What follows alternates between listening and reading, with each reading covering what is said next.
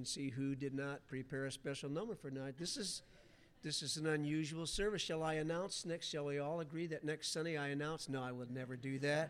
Would never do that. I know it's not me. It's not my wife. It's not. I'm responsible for music. Myself and my wife. That's all she wrote for us. So you're not in my family.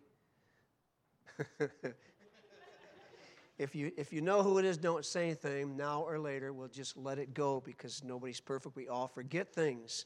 Okay, take your Bibles, please, and turn to the book of Ephesians. We'll continue our study of Ephesians. Say, Pastor, if you just found out that you were preaching late this afternoon, so how could you throw together this message for Ephesians? Are you thinking that? You don't understand your pastor. Okay, I cannot. I know I'm 100% confident it is God's will for me to retire at the end of June. But it doesn't mean it will be easy for me, as I've said before. I cannot even imagine not coming to the office and studying the Bible to preach. So just the fact that I wasn't preaching this today in the morning or night, that didn't mean that there was no studying for preaching this week. I can't do that, okay? So I just came and prepared my message for next week and didn't know that I'd be preaching it tonight. Okay, so I just when I get up, I just want to go to the office and study the Bible and get ready to preach. That's just the way I am. It'll be a big adjustment for me, but I know it is God's will. So I'm ready to preach. I was ready to preach this next Sunday. I'll preach it tonight. If you will, please, we're in Ephesians chapter 6 as we continue our study of the book of Ephesians. Last Sunday night in our message on Ephesians, we concluded the section of the book that began in chapter 5, verse 18, and it went all the way through chapter 6, verse 9. We will not go back and review that material, just to remind you that there was two main themes there. First of all, it all began in chapter 5, verse 18, where we read, "And be not drunk with wine wherein is excess, but be filled with the Spirit." Do not let wine control your thinking and your life. But in how wine does that as an alcoholic beverage, God says, let it also, but let you remember now that being filled with the Spirit, that's what happens. What you normally would not do on your own. You would not be your real self. I can do all things through Christ who strengthens me. It's amazing what we can think, what we can say, what we can do when God's Spirit fills us, when He controls us, when He dominates us, that we become somebody that we really are not, and we have to look back and say, to God be the glory, great things He hath done. That all started in chapter 5, verse 18, and then there were some results of being Spirit-filled, okay? There were several in 18 and 19, 20, leading up to 21, and that began that last part of that section, submitting yourselves one to another in the fear of God, that when a person is Spirit-filled in his relationships with in a relationship with a wife or husband or parents or children, a slave, servant, whoever, in all the different relationships of life, there will always be mutual submission. We all have a role to fulfill. We have our job description, but it's never, I'm in charge, I know what I'm doing, so get out of my way. There's always mutual submission. That started in chapter 5, verse 21, and it went all the way through, as we saw last Sunday, in chapter 6, verse 9, and ye masters, do the same things unto them, your servants, your slaves, forbearing, threatening, knowing that your master also is in heaven, neither is there respect of persons with him. Now, notice, if you will, please, chapter 6, verse 10. Out loud, please, what's the first verse of this section? Together? Have you ever heard a pastor say, finally? And 5 minutes later, you wondered why he said that? 10 minutes later, you're still wondering?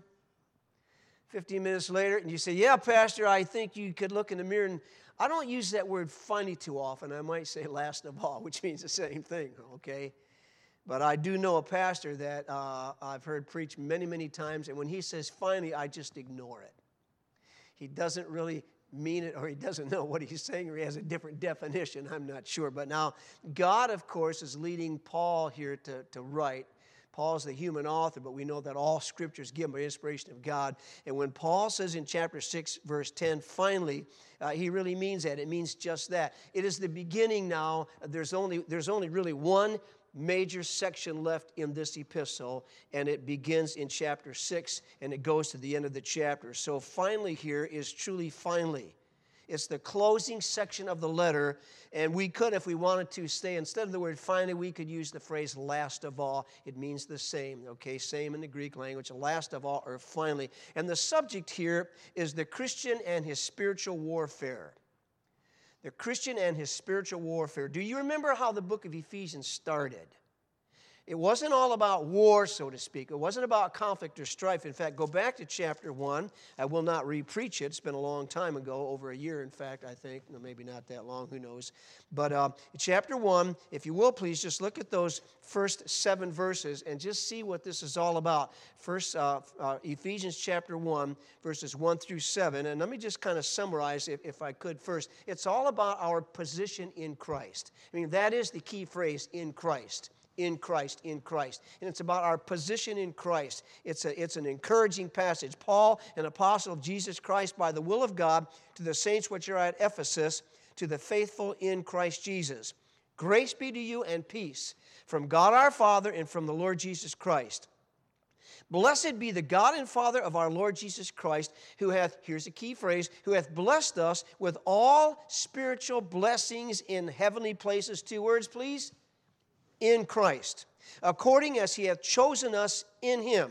Before when? Before the foundation of the world, that we should be holy and without blame before him in love, having predestinated us unto the adoption of children by Jesus Christ to himself, according to the good pleasure of his will, to the praise of the glory of his grace, wherein he hath made us accepted, here it is again, in the beloved, the Lord Jesus Christ, in whom, this is all in Christ, in whom we have redemption through his blood, the forgiveness of sins, according to the riches of his grace. This is all about being in Christ. It's our privilege of being saved, being in the Lord. And again, that key verse was back there in chapter 1, verse 3. In fact, let's read that together out loud. Please go back to verse 3. Ephesians 1:3, and read it with me, please. Here we go. Blessed be the God and Father of our Lord Jesus Christ, who hath blessed us with all spiritual blessings in heavenly places in Christ. Where are these spiritual blessings? In heavenly places. So really what we have here is the fact that we are positionally in Christ. Right now, spiritually, we are in Christ. We are seated with him in heaven right now. But I think you would agree, I hope you would agree, physically, where are we? We're still on the earth. And if there's one word that ought to summarize the Christian life on the earth, it's probably the word war, okay? Spiritual war. If you're not aware of the fact that there's a spiritual war going on in the world, you're not thinking right. If you're not aware of the fact that there's a spiritual war going on in our country, you don't understand some things. And I'll go another step further. If you don't think there's a spiritual war going on in your Christian life, you are sadly mistaken. You don't understand what Christianity is all about. How many songs are there in just our hymn book about being soldiers, about fighting for the Lord? I mean, there are so many hymns and gospel songs about the subject of the Christian warrior, because there's a Christian battle going on. And somebody said, we want to sing about, in the song, the gospel song, the sweet by and by, but right now we're living in the, you tell me, the nasty now. Thank you, Frank. You must be experiencing it, okay? He said, no, let's not always be thinking about the sweet by and by, but that's wonderful now, but don't forget now we're living in the nasty now. And that's what this last section of Ephesians is all about. It's all about spiritual war. So we're seated with Christ spiritually in the heavenlies, but physically we are still on this earth, and that means there's war going on every day. Notice, please, if you will, Ephesians chapter 6 and verse 10. Finally, my brethren. Like the rest of the book of Ephesians, this passage, of course, is written to all true believers. So really, brethren here are, of course, Christians. Every Christian needs this message. Why? Because every Christian is a soldier. You know the gospel song, Am I a soldier of the cross? Remember that one? A follower? Yeah. Am I a soldier? We ought to stop and say, Am I a soldier of the cross? Everybody say, yes. Okay, we are. If we're a Christian now, we are a soldier. And Paul says, finally, my brethren. Every Christian needs this message. Why? Because every Christian is a Christian soldier engaging in spiritual battle, and there are no exceptions. So the question really is not, am I a soldier? The question is, what kind of soldier am I? It's not a question, am I a soldier? It's how victorious have I been in my Christian life so far as I look back. As I look back to when I was saved and after I was saved, and as I look back to last year or last month or last week or yesterday in the past, how successful have I been? How victorious have I been as a Christian soldier? And then along with that, how victorious am I today as a Christian soldier? You know, sometimes, as Paul said in Philippians, forgetting those things which are behind, reaching forth to those things which are before. So sometimes we have to forget those things that are behind, and it could be things of defeat and also things of victory. So how victorious have we been in the past? Good question. What's the fair answer? How victorious are we right now in our Christian life? Who's winning the battle right now in our Christian life? And then if God gives us more time, more days or weeks or months or years, how are we going to do in the future? Are we going to be victorious in the Christian life tomorrow? You say, well, I don't like to think about tomorrow because, you say my favorite verse is Matthew 6:34. It's one of my favorite verses too. What does that say? Therefore, take no thought for tomorrow. For the morrow shall take thought for the things of itself. Sufficient in the day is the evil thereof. But that doesn't have anything to do with what we're preaching tonight. That whole passage, Matthew 6, beginning at verse 25, is all about not worrying about things, not fearing about life's necessities like clothes and food and so forth, because you give a whole bunch of reasons there why it is foolish and sinful, and it's just plain wrong to be worried about what happens if I starve tomorrow, what happens if I run out of food tomorrow, run out of clothes tomorrow. He says in verse 33, seek ye first the kingdom of God and his righteousness, and all these things shall be added unto you. And then he says, take therefore no thought for tomorrow. So don't worry about having food and clothes tomorrow. But don't want to forget there's a verse also about tomorrow, so to speak, in 1 Corinthians chapter 10, verse 12, and that's a different context. Where God says, take heed lest ye fall, right?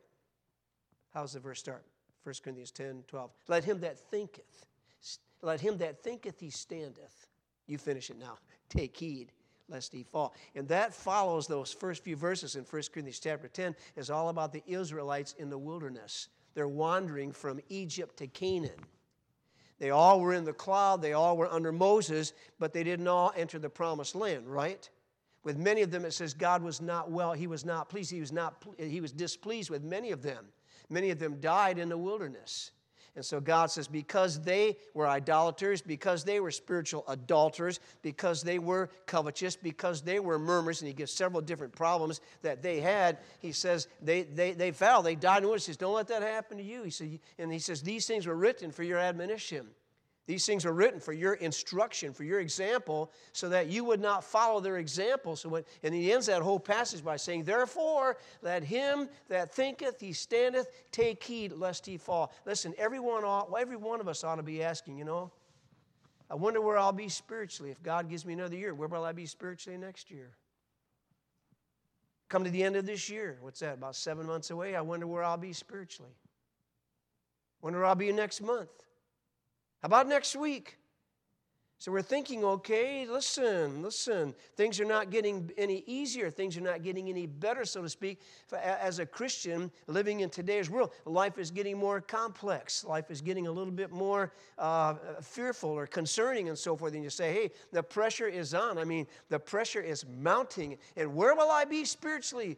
All the way to the coming of the Lord or when I go to be with the Lord? Those are fair questions, and that's what this whole passage is all about. He says, finally, my brethren, be strong in the Lord and the power of his might. Put on the whole armor of God that you might stand against the wiles of the devil. And he wrestle not. We're going to get into this whole passage. So it's like, okay, now the battle is raging now and it's going to keep raging. So you better get ready. And that's what this passage is all about. So how are we going to be doing spiritually tomorrow? We hesitate to say that any verse of the Bible is more important than any other verse. I don't like to say that every verse is important. Amen? And we don't like to say that some passage is more important than some other passage. But you would all agree that there are some passages that apply to us more than other passages, correct? Now, I feel bad. I feel badly about a lot of things when I look back at my ministry. I really do. I feel badly sometimes that I haven't preached more from the Old Testament, but I know why I don't. Because the New Testament, I mean, you have to all the way through the New Testament. I mean, it is application for us in the church age, and that's where we're living now. And so I know I've preached through some books in the Old Testament. I surely have gone back and quoted from the Old Testament many times and preached messages from the Old Testament. But by far, I've preached more messages from the Gospels and the epistles than I have the Old Testament. And that's because, listen, we're getting closer and closer to the return of the Lord. And what we read in Ephesians tonight is vitally important to us. So it may, and we can't say, well, this is the most important passage in the whole Bible, or this verse is better than another verse. But as far as applying to us, something for us to get a hold of and help change our lives, I mean, here it is. And what a shame when you think about this. This is such a powerfully important, it's a vitally important passage of Scripture for every Christian. And I think we would be surprised how many true believers don't even know anything about these verses. They've never read these verses. They've never heard these verses. Of course, they've never memorized these verses. They've never meditated upon these verses. They're just in the Bible.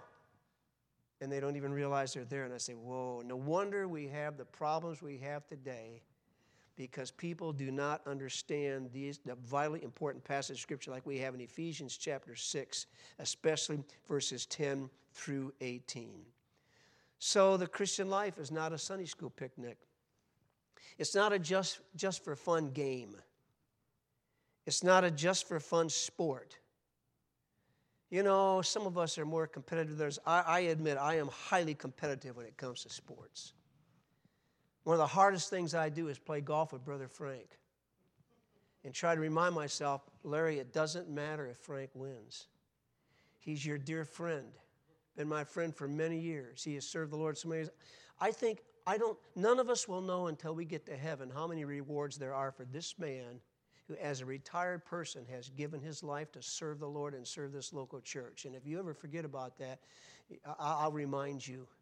I mean, I thought one day this week he came out here and he was out mowing. He started early in the morning, was still mowing late in the afternoon, mowed the front, mowed the sides, mowed the back, and who knows? I mean, that's typical for him. And we go play golf. Hey, look, I'm telling you, I want to win. That's just me.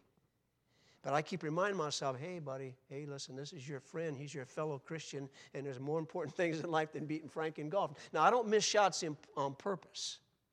I don't do that. I don't try to make Frank feel good by blowing a couple of shots. I did that one time with Pastor John. I felt so sorry for him that I ended up losing, and I felt worse, okay? So I don't give away shots, but I'm just telling you, I'm a pretty competitive person. That's just the way it is. But this is, when it comes to the Christian warfare, this is something to be pretty serious about. It's to be pretty competitive about, because Satan is the person that we're fighting against, and we ought to be serious about winning that battle. So what's it all about? It's not just a fun game. How many of you like to play? Now, I'm not going to bash you, so don't lie. How many of you enjoy playing video games? Would you raise your hand? That's most of you. Children and teenagers were unanimous on that, okay? Is it always for fun? You say, well, not always. Okay, well, it's still, would you admit it's a video game, okay? If you lose, it's not the end of the world. It's not a big deal if you lose. But now, when you talk about Ephesians 6, 10 through following, this is a big deal. This is a win or lose deal. Somebody's victorious and somebody's defeated, and that is very, very important. And so it's all about, what is this all about? What's this conflict all about? I like to put it this way. It's all about whether or not we will experience the victorious Christian life that God desires for us to have. God wants every Christian to daily live a victorious Christian life. He wants us to live what is called the abundant life. What, John 10:10? Jesus said, I am come that you might have life and that you might have it more abundantly. He doesn't just want us to have just this, typical whatever Christian life, however it turns out. He wants us to have not just everlasting life. He wants us to have life abundantly. And this is all about winning or losing in this daily having an abundant life. God wants us to live a life, obviously, living in the will of God. As we saw already in this passage in Ephesians 5, God wants us to live the Spirit-filled life. Be not drunk with wine or success, but be continually being filled with the Spirit. God wants us to be experiencing the fullness of the Spirit every single day of our Christian life. And God wants us, boys, please don't talk back there. Boys, You've been talking most of the message, please. Don't do that anymore, would you please? Okay, no talking. Okay? God wants us to experience the joy and blessing of the Christian life. God wants us to have a testimony that leads others to Him, that brings salvation to those who are without the Lord. You could summarize it all. You can say it with me. 1 Corinthians 10:31. Whether therefore ye eat or drink or whatsoever ye do, do all. That's what He wants. I'm so thankful for the Wilds Christian Camp and all the years we were able to go to the Wilds.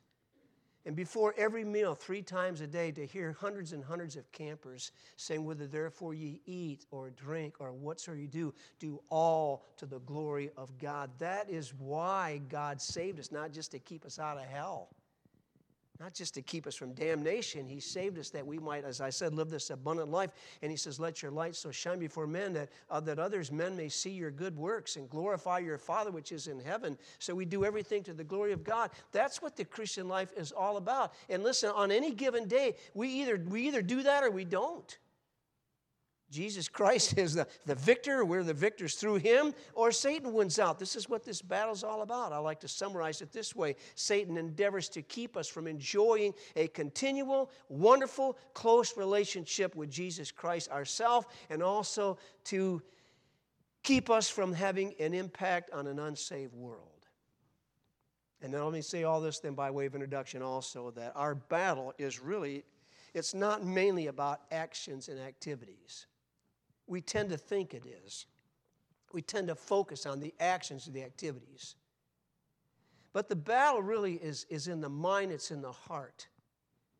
It's what we think about. It's what we desire. It's really in our innermost being. It's an internal battle that usually manifests itself with some kind of outward manifestation or some kind of, okay, so what's happening? In other words, if I go someplace that I should not go to on a Friday night, if I just say, okay, Friday night, I've never done this before. I've always kind of thought it was wrong, but it just kind of sounds like fun, and some Christians go, some don't, so I don't know. I've never been there. I felt for different reasons I shouldn't go. But I'll tell you what, this Friday night, I'm just going to go so-and-so place and do so-and-so. Hey, listen, that is a big deal. Going someplace on a Friday night and doing something, and whether that something at that place is right or wrong, that's a big deal. But that's really not the big issue. The issue is, why do I even care if I go or not? Why do I care if it's right or wrong? Why do I care if it affects me or how it doesn't affect me? Why do I care about how it affects other people? Why would I even think about the Lord Jesus Christ in heaven? And does this reflect my relationship with Him and my gratitude to Him for all that He's done for me? And a host of other questions or issues. Those things are what's really important. And it's those things that help me decide, do I go there and do that or do I not? So really, the thinking and the heart attitude is where the battle is, long before you get in your car and decide to go someplace. I know when I work with teenagers, one of the things I encourage teenagers about having the right kind of friends. And I base it on 1 Corinthians 10, or 1 Corinthians 15:33, be not deceived, evil companions corrupt good morals. Verse in Proverbs, I think it was 13:20 perhaps, he that walketh with wise men shall be wise, but a companion of fools shall be destroyed. Proverbs chapter 1, verses like 6 through 10, my son, if sinners entice thee, consent thou not, say no. I used to tell teenagers, one reason, not the only reason, but one reason you ought to choose your friends carefully and determine by the grace of God you will be around godly Christian young people your age is because many of your decisions about what to do or what not to do will be made before they even make a suggestion. But when they make a suggestion, that will help or hinder you. That will either increase the fight or it'll help you relax. So you need to know what the Bible says. You need to know what's right, what's wrong. You need to understand the will of God for your life. And you need to understand what is pleasing to the Lord. And as I've preached many times, what are some questions you can ask yourself to sort out whether any activity is right or wrong. And you set that, you determine those things in your heart. Like Daniel, purpose in his heart, he would not defile himself with the king's meat and drinking his wine and so forth. But then you go on top of that, hey, listen, choose your friends carefully. They will either help you in your struggle or they will hinder you in your struggle because friends have a huge influence on others. We know that that's true. So we take this passage in Ephesians chapter 6, and we can divide actually verses 10 through 17. we can put it in 3 different points, okay? Let me give you 3 E's and then 3 A's. If you like the E's, okay, then you have, first of all, you have exhortation, and there are 3 things that God exhorts us to do, exhortation. And then you have the enemy, will be the second point, the enemy, that's Satan and his demons.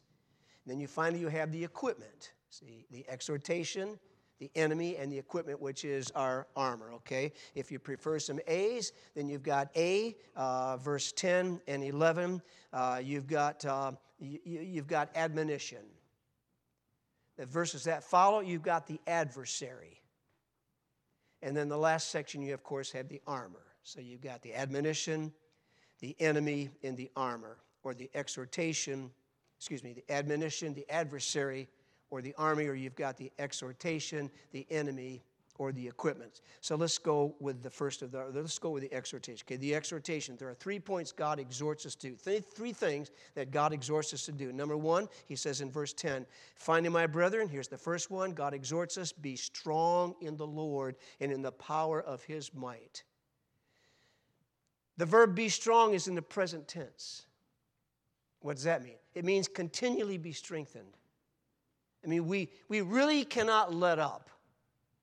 There's a lot of things in life, you know, you can kind of let up for a while, but when it comes to spiritual warfare, there's no letting up. It is a continual battle. You know that's true if you're serious about living for the Lord. And so God says, finally, my brethren, be strong, present tense. Be continually strengthened. Don't even think of letting up for even a minute. And then also notice, please, it's in the passive voice. You say, what does that mean? Be passive about it? No, it doesn't mean that at all. It's in the passive voice, which means literally the action has to come to us. So it's be strengthened. Finally, my brethren, be strengthened in the Lord. You say, why is that important? Because we not only don't have the power of our own, but we can't get it.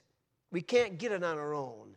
If we're ever going to be strong in the Lord, it's going to have to be not because we naturally would or we can pull this off. It's because it's really be strengthened in the Lord. God has to strengthen us in himself. It's passive voice. And God wants to do it. He can do that and he wants to do that. Do you know Philippians 4:13? Can you say Philippians 4:13 with me? I can do all things through Christ who strengtheneth me. It's that same principle, strengtheneth. In fact, it's the very same word, of course, as the word strong here. And you know what it really means? Listen, it's enabling power. I can do all things through Christ who enables me. He gives me enabling power, but it's his power. He's the one who does the enabling. Now, in that context, remember, it's about living with a little or living with a lot. Remember, Paul said, I've learned in whatsoever state I am therewith to be content. I've learned when the offerings, can I paraphrase? He said, I've learned when the offerings come in and churches support me, I can do just fine. But when the offerings are a little low and there's no funds coming in and I don't really have much, I can do fine then too. He said, whether I'm abounding or I'm abased, it doesn't matter. I can do all things through Christ who strengthens me. That's the context. In the context here, it's not about finances. It's not about living with a little or a lot. It's just about the spiritual battle that's raging and how am I ever going to be victorious? And God says, you better start by thinking about the fact of where's your strength. Finally, my brethren, be strong in the Lord. Does that remind us also of Joshua 1:9? As Joshua is taken over now for Moses who died, getting ready to enter the promised land. Very first chapter of Joshua and verse 9, God says to Joshua, have not I commanded thee? You tell me, be strong and of good courage. Be not afraid, neither be thou dismayed. Why? For the Lord thy God is with thee whithersoever thou goest. I mean, Joshua and the Israelites about getting ready to cross the Jordan River and to go into Canaan. I mean, that's battle time. That's war time. I mean, the enemy's not just going to fall over dead. God said, he begins that chapter by saying, listen, I've given you the land as I was with Moses, so I will be with you.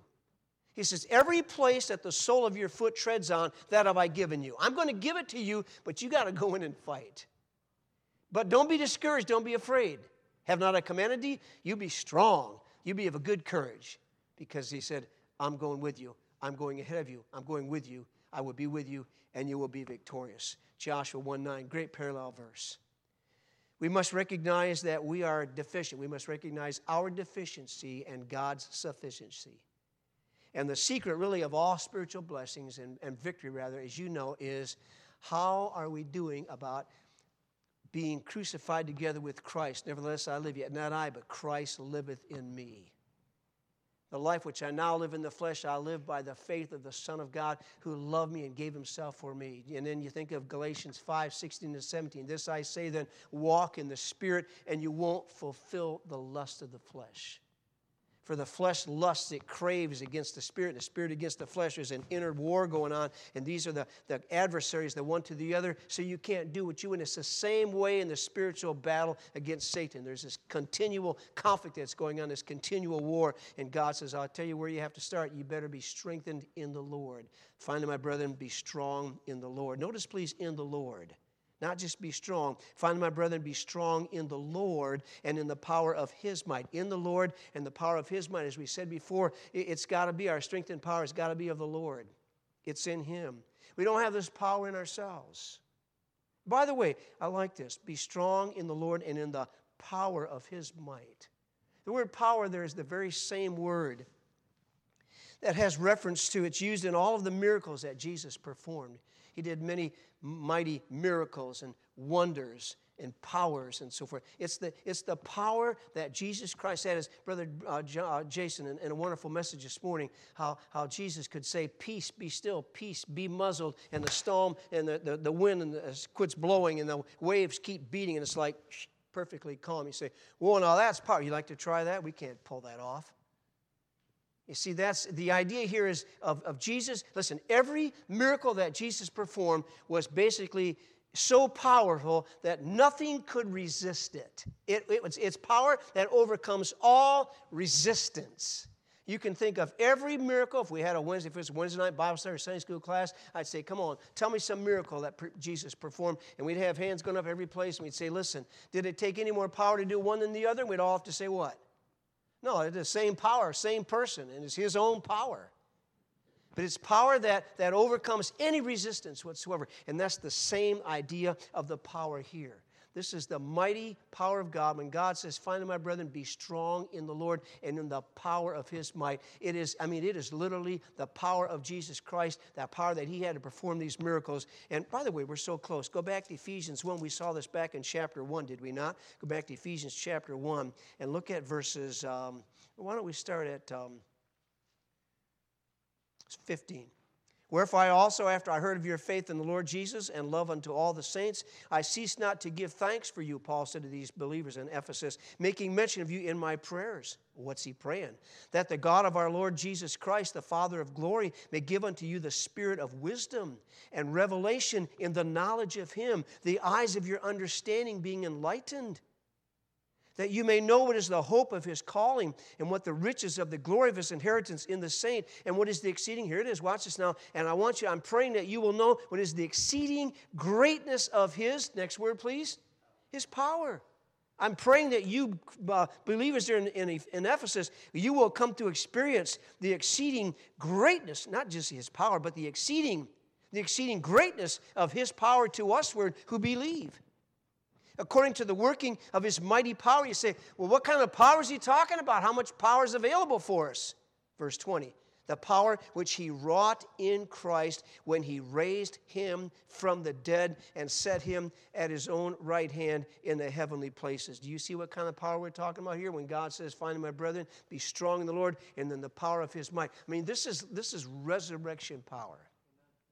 And somebody says, and I'm sorry, but once in a while I hear somebody say, well, I just couldn't help it. I just did that.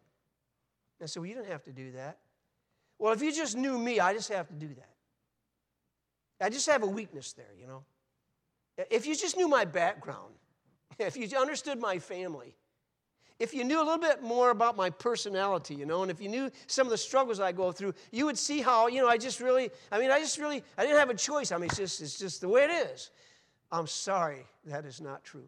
If we're a Christian now, if we're not a believer, then this is not for you, okay? You need to be saved. But if you're a Christian, then we have the very power that God exercised to raise his Son, the Lord Jesus Christ, from the grave. That power is within us. And Paul says to the Ephesian Christians, I'm praying that you will live with that power in your life. And that takes us right back again to Ephesians chapter 6 when God says, finally, my brethren, be strong in the Lord and in the power of his might. Philippians chapter 3, verse 10, Jason shared last night, somebody asked a question, do you have I'd like to know maybe one or two of your favorite verses of Scripture. That was a very good question. And immediately Jason said, my favorite verse of Scripture is, do you remember? Philippians 3:10.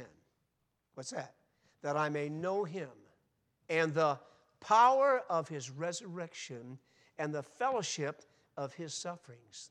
Paul says that's my prime desire. More than anything else, I want, and Jason mentioned this last night, I want to know Christ personally, experientially. It's a relationship thing. It's just not this knowledge thing. I want to experience his power in my life, that I may know him and the power of his resurrection and the fellowship of his sufferings, being made conformable to his death. That's what this power is all about. And remember also, back there we already quoted Joshua 1:9, remember? We saw the word there, be strong. Okay, now this is be strong in the Lord and in the power of his might. So we go back to that verse there in Joshua, and God says, have not I commanded, be strong of good courage, be not afraid, neither be thou dismayed. Why? For the Lord thy God is with thee wherever you're going. So you will have my power at your disposal, because with my presence comes my power as you walk in obedience. That's the first exhortation, he says, be strong in the Lord. Number 2, this is real short. Goes like this. Look at verse 11. Verse 10, finally, my brethren, be strong in the Lord and in the power of his might. Here's the second exhortation. Put on the whole armor of God, that you may be able to stand against the wiles of the devil. We will say more about the armor later. That section will follow. But I want to mention this, and we'll go to our third thing, okay? Before we ever think seriously about this armor and whether or not we're going to put it on, we better come to realize there's a reason for needing the armor. I already quoted 1 Corinthians 10, verse 12. Wherefore let him that thinketh he standeth take heed lest he fall. In these next few verses, we ought to get the point very well. Before we leave tonight, we should all understand we need the armor of God. We are foolish to think that we're going to go out to battle any day of our lives as a Christian and be victorious without the armor that God provides. So the armor is very, very important. Thirdly, tonight, first of all, he says, exhortation number 1, be strong in the Lord and in the power of his might. Exhortation number 2, put on the whole armor of God that you might be able to stand against the wiles of the devil. Now, exhortation number 3, he says, look at verse 14. I'll go ahead and quote, I'll read 12 and 13, but look, if you will, please, 12, 13, and 14. Verse 11, put on the whole armor of God that you may be able to stand against the wiles of the devil. Why? For we wrestle not against flesh and blood, but against principalities, against powers, against the rulers of the darkness of this world, against spiritual wickedness in high places. We'll talk about that next, not tonight. Wherefore, take unto you the whole armor of God, that you may be able to withstand in the evil day, and having done all, to stand. Stand therefore, having your loins girded about with truth, and having on the breastplate of righteousness. I want to read those 2 verses again, and then you tell me what you think happens to be a key word that occurs more than one time. Okay, here we go, beginning at verse 13. Wherefore, take unto you the whole armor of God, that you may be able to withstand in the evil day, and having done all, to stand. Stand therefore, having your loins girded about with truth. Is that enough? What's the key word? Stand. Stand. Number 1, be strong in the Lord and the power of his might. Number 2, put on the whole armor of God. Number 3, stand. Stand. God tells us in verse 11, stand against. What is this all about? God tells us to stand and fight, not to run and hide. Is it easy to run? Yes or no? It is easy to run. It's the chicken thing to do, but it's the easy thing to do. And usually there'll be somebody that'll run away with you. You can find somebody that'll see it your way and help you go the wrong way. God says, no, don't run away. He says, don't hide. And don't fall over, okay? Don't bow down. Stand against, verse 11. Verse 13, withstand. Verse 13, stand. Verse 14, stand again. Simply means standing up. That's all. It's standing up. You don't have to be a genius to find the word stand. I could ask the youngest child here, what does it mean to stand? And he'd probably say, well, it means you don't sit down or lie down. You stand. Well, the same thing is true spiritually. In the dictionary of the Bible, to stand means to stand. Just simply as that. It means to stand. Don't kneel down. Don't fall down. Don't lie down. Stand. Simply stand. And so you can think about it this way. If we're listening to God's admonition, if we're taking His exhortation here and following along, to be strong in the Lord and the power of His might, put on the whole armor of God, and then we stand and we not run, listen, what He's saying is you can be victorious. You will be victorious. And when the dust of the battle, so to speak, settles, you will not be lying in the dust, and you won't be missing someplace, and you won't be buried in the sand. You will be still standing. You will be there standing. That's what this is all about. That ought to remind us of another passage. We're almost finished. Would you go, please, to 1 Peter chapter 5. There's a parallel passage here. I could quote it for you, but I really would like to have you turn to it, because every once in a while I see somebody with their pen. I get really excited when I see somebody with their pen, and I know they're not writing a letter to their girlfriend. I pray they're not. I think they must be taking some notes about the message, or maybe they're underlining or highlighting something in their Bible. And so perhaps I quote too many verses instead of letting you turn to them. But would you go to would you go to 1 Peter chapter 5? And would you look at verses 8 and 9, and as you think of what we've seen tonight already, and then this word stand and withstand, surely you remember this passage of Scripture, 1 Peter 5, 8 and 9. Be sober, be vigilant, because your adversary, the devil, as a roaring lion, walketh about, seeking whom he may devour. Look at the next verse. Whom, next word, resist. Whom resist steadfast in the faith, knowing that the same afflictions are accomplished in your brethren, which are in the world. He says, be sober, be really serious, be sincere, be sober, be vigilant, be on the watch, be alert. Why? Because your adversary, your enemy, the devil, just like a roaring lion, he is walking about, stalking his prey, and he says, whom resist him steadfast in the faith. Resist. Same Greek word as withstand in our verse, in verse 11 tonight, the word withstand in Ephesians 6. Same Greek word for the word resist in 1 Peter chapter 5, verse 9. By the way, it's the same word found in another passage. We're so close, go back one book to the book of James. James chapter 4, verse 7. Let's read this one out loud. You know this verse, don't you? You read it or quote it. Here we go. James 4, 7. Submit yourselves, therefore, to God. Resist the devil, and he will flee from you. There's that word resist again. See, remember, 1 Peter 5, 8, whom resist steadfast in the faith. I said same word as our word strengthen, be strong, or withstand, rather. The same word withstand back there in Ephesians chapter 6, verse 11. It's that same word here in James 4 when he says, first of all, you better submit yourself to the Lord. It's like be strong in the Lord. Submit yourself to the Lord. Submit yourself to the Lord. And then he says resist, stand against, withstand, stand against. Resist the devil and he will flee from you. Now listen, folks, somebody's thinking that's not true. I resisted Satan a lot and he didn't go away. I mean, in fact, I lost. No, all I can do is quote the Bible and tell you what it says, okay? God says, submit yourselves to the Lord. Resist the devil, draw nigh to God, he will draw nigh to you. Resist the devil, and he will flee from you. Submit yourself, therefore, unto God. Resist the devil, and he will flee from you. So God says you need to stand against. Don't run, don't hide, don't fall over, don't anything else. Just stand against. Stand against. We're not told to attack the devil. You say, well, I'm going to attack Satan. I'll tell you what I'm doing. I'm going to get up tomorrow. And from the day I get up to the time I go to bed at night, I'm on the aggressive. I'm in the attack. I'm going to attack Satan.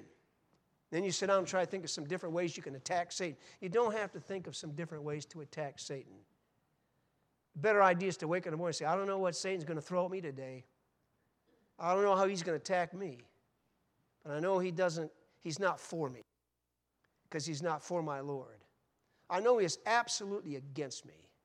I know that he will try anything and everything he can to get me out of the will of God, to get me to disobey the Bible, to get me to change my belief about something, or to be overcome with fear or discouragement, or to say something I shouldn't say, or to have some thoughts go through my mind that I shouldn't have. I don't know what he's going to do today, but he will be on the attack. He will attack me today. And you know what? I better be strong in the Lord, in the power of his might. I better find out what this armor is all about. I better put on the armor of God. Because I'm determined by God's grace, I'll do the third thing. I will stand. I will withstand. I will fight against as he comes to me. Would you close your Bibles, please, and bow your heads, if you will? There's a spiritual war going on every day, every moment of our lives. And it's a serious thing. It's not only serious for our benefit, how we turn out, although that's important. How I survive another day, although that's important. But because it is a spiritual battle, it's really, ultimately, it's a war between Satan and our Lord and Savior Jesus Christ. And we want the Lord to be victorious through us. We want to represent him well. We want to honor him. We want to bring glory to him. We want others to see him for who he is. What a shame today. The average unsaved person has no idea what Jesus Christ is like because he's seen so many people who have said they are Christians, Christ-like, Christ ones, and that doesn't leave a really good impression on them. And they think, why would I need this Christ? Who is this Jesus anyway? He hasn't done much for them. He's no different than I am. He said, I don't want that to happen. I want to be victorious in my life so that my relationship with Christ is right. But I also want to be victorious in my life, not only so my relationship with Christ is right, but so that others who are not saved will be drawn to him like a magnet and not be pushed away, repulsed. Would you stand with me, please, tonight? I ask what I ask after every message I preach. I just ask, would you talk with the Lord about what you've heard tonight? Spiritually, where are you? Where are you in your relationship with the Lord? Are you strong in the Lord, or are you spiritually weak? Are you depending on your own strength, or is it being strong in the Lord? If you know anything about the armor that he then goes and details, do you feel like you have on the armor, or are you missing some equipment here? And then, how are you doing about standing? How's your determination? Look, I will stand. I will withstand. I will resist. I will not give in. One of the greatest things, biggest attempts of Satan, he does the same thing with us that he did with the Lord Jesus Christ. He wants us to just act independently of God, just one time. Just one time today, just act independently of God. Just don't exercise your will toward him, but get it on your own. So tonight, what is God speaking to you about? Before we close our service in prayer, I invite you to talk with the Lord. Would you do that, please, while our pianist plays a verse of a song? Just open your heart to the Lord. Open your heart to the Lord.